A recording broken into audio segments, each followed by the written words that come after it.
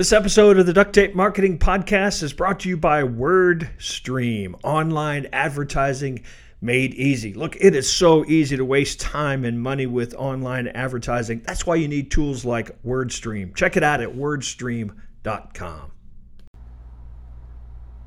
Hello and welcome to another episode of the Duct Tape Marketing Podcast. This is John Jantsch, and my guest today is Sarah Avenir. She is the founder of a company called AnyYet, and also the author of Gather the People, a human approach to marketing for people who would rather make what they love than convince people to buy it. So, Sarah? Yeah, hi. How are you? It's actually and yet. Yeah, which is you know, when I said that, did you hear me sort of pause? I was like, that doesn't look right. Sorry. That's good, Well, because I'm really going to ask funny. you about it anyway. So A lot of people think it when you type it in the browser, it says Andy ET. And so they're like, hey, I'd like to talk to Andy. But there is, so yeah, you're not the first. Okay. All right. Well, we got it straight now. You know, I always find it, if you make a mistake, you know, that actually lets you emphasize the thing even more so. So now we're talking about it. And yet. So I want to deal with the subtitle of your book right off the bat. People who would rather make what they love than convince people to buy it. That's obviously the creative sort of ironic struggle, isn't it? I mean, that in order to keep making what you love, somebody's got to buy it, probably, right? So how do you kind of balance those two elements? Well, I think that we're always dealing with two elements that seem, like you mentioned, like they're really conflicting. Yeah. And underneath all of that is really like what we want and what we need. And I find that while sometimes it seems like, man, I really want to be doing this thing, but I need to make this money, it seems like those things are in opposition to each other. If we actually start with, okay, what do we need, and make our constraint, how do I get what I need in a way that is also leading me toward what I want, then we can actually come up with a lot more creative ways of doing that. And I feel like that's kind of a theme throughout my work for the past 16 years, and a theme in my life as well. So it kind of comes out in everything I do.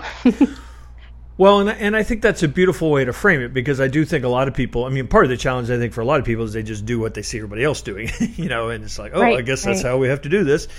But the starving artist kind of cliche, I mean, is a cliche sort of for a reason, isn't it? I mean, is there sort of inherent in the creative person this lack of desire to sell it?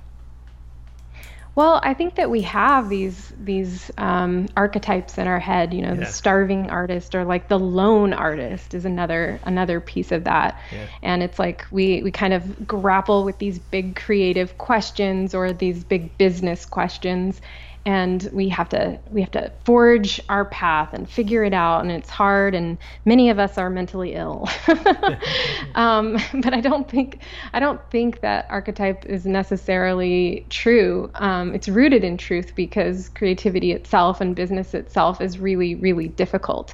And anybody who tells you otherwise, I don't know, maybe they got really lucky, or maybe they're not being honest with themselves. But it is really, really hard. And whether it's the financial part or the part of us that just has to find that deeper purpose, like at some point in our lives, it doesn't become enough to go to work and get a paycheck. We have to find something that really aligns with who we are. That is a major struggle.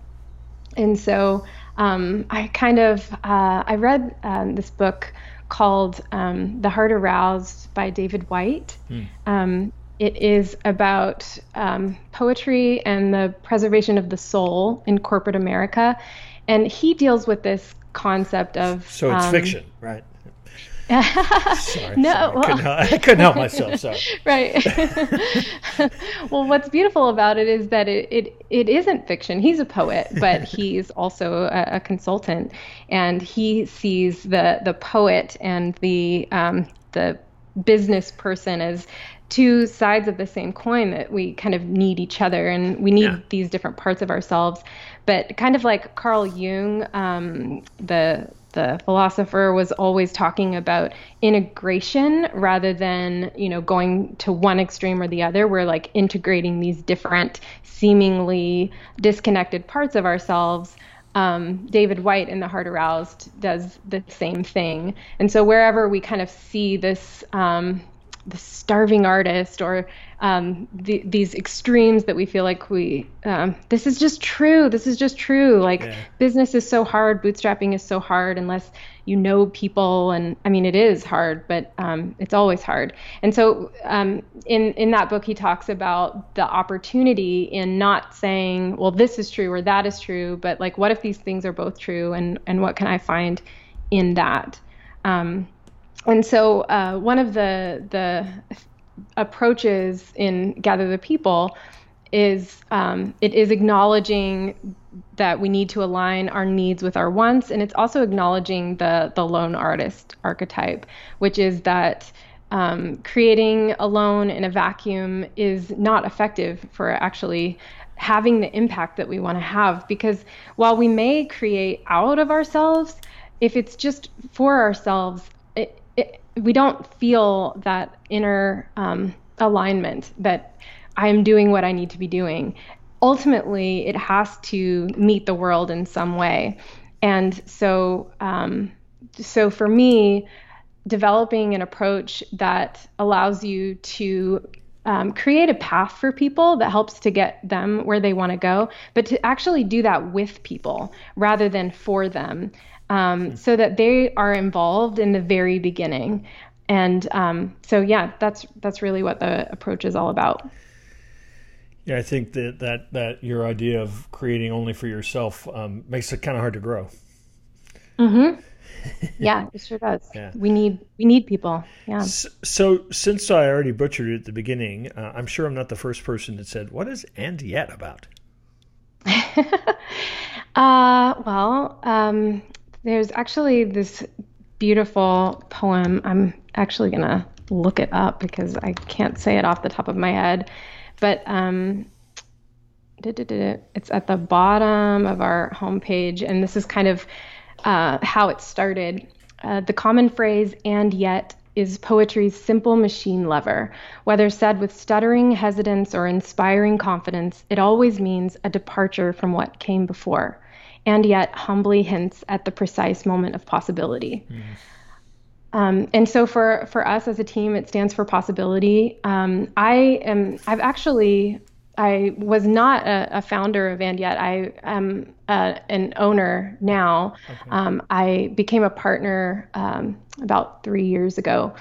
But the founder of And Yet, who is actually my partner in life now, he came from a job in a situation where possibility was not possible, I guess.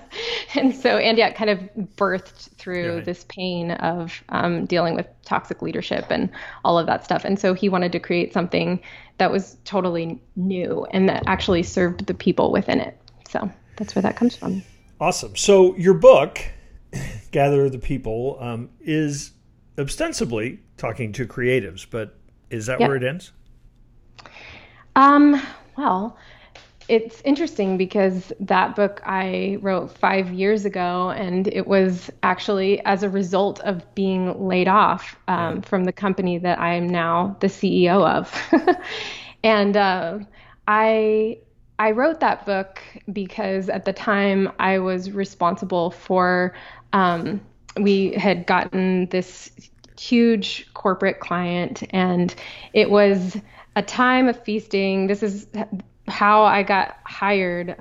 Our team, we needed to grow it to fulfill this contract. We were at an all-time high of 42 people.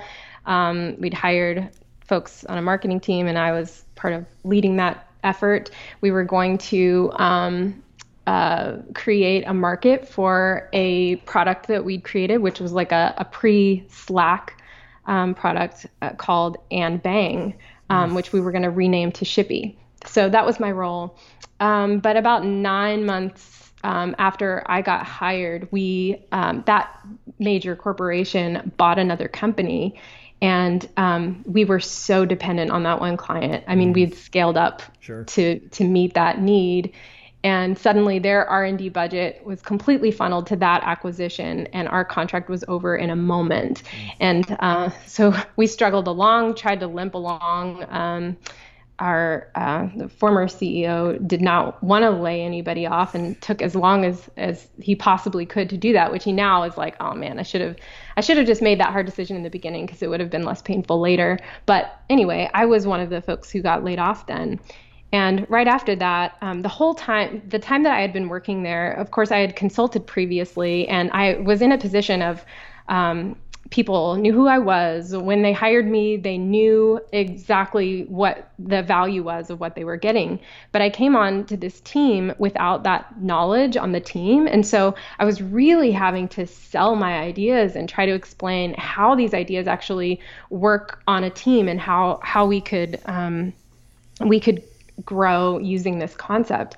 And it was so hard for me to explain. So when I got laid off, I immediately knew I am writing a book about this because this was so hard to explain to my team. And I actually used the urgency of getting laid off, my deep need at that time, to write that book. I had 50 days until my money was running out, and I rebuilt my consulting practice in a couple of years. I mean, well, within that year, I actually rebuilt to a place where I was supporting our family 100% again. And at the end of 2 years, I'm terrible at dates, but I'd saved up enough money to where it became possible for me to actually buy in to And Yet as partner. And so it didn't end there, because then my role became, I joined as a team lead of our design team, and then moved into a chief of strategy role. And my role became growth. And I had to learn to take this concept that I'd used successfully with hundreds of individual entrepreneurs and translate it into a team environment. And a team environment on a tech company where basically, I mean, developers do not like marketing. I mean, they're just resistant to it.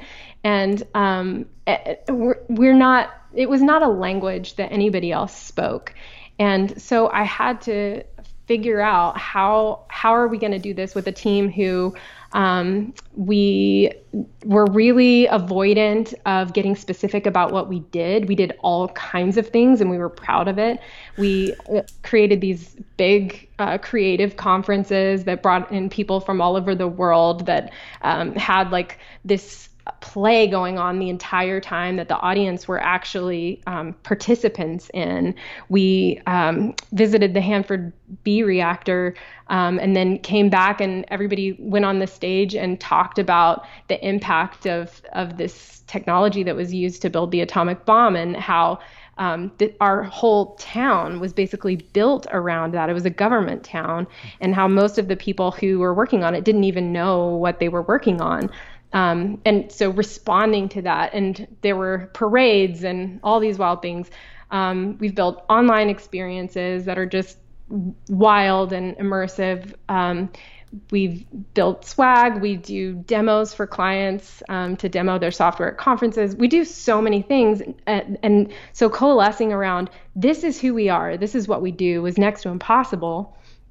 And then talking about it in any way was next to impossible, because our team, we've got a lot of really, really smart people who have a ton of integrity, and also like they don't feel the need to promote themselves or put themselves out there in any way.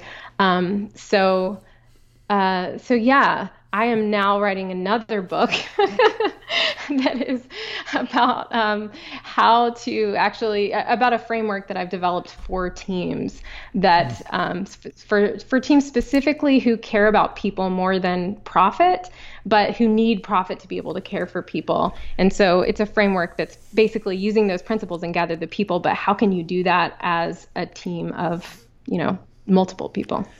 She was beaten down and should have quit, and yet that's That's what I'm hearing. Is that little pivot line. Yeah. Online advertising has become an essential part of the puzzle today, but it's tough. It's changing every day. It's hard.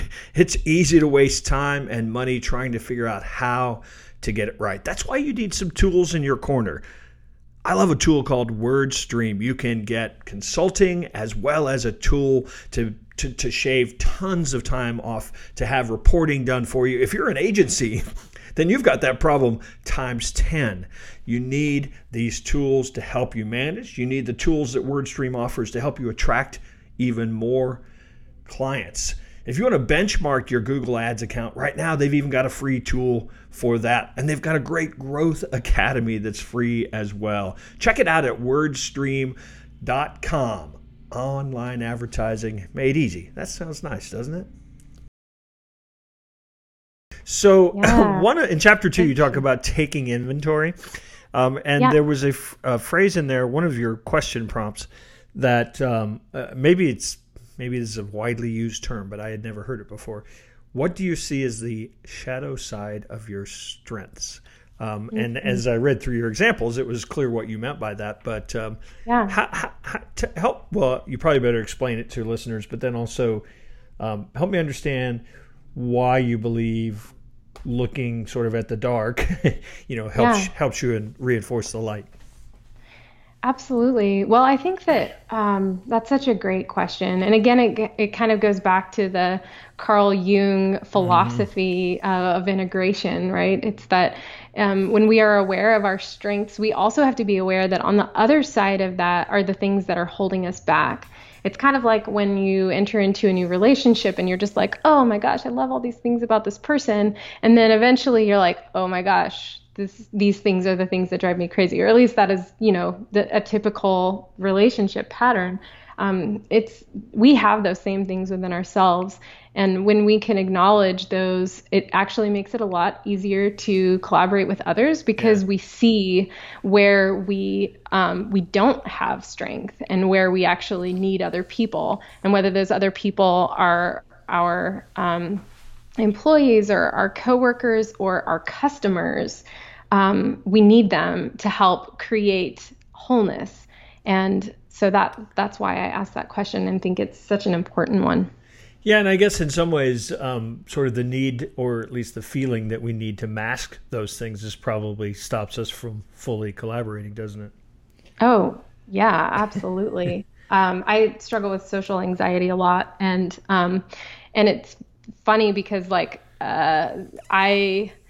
had a really very charismatic dad. So I had this pattern of modeling of being really looking like an extrovert, but I would always feel, and I still struggle with this, before I'd go on something like this or go give a talk or something, just so terrified that the part of me that is actually gets really self-conscious and trips over my words and can't think of what it is that I know right in that moment, and that I actually have to be okay with maybe that part of me will show up.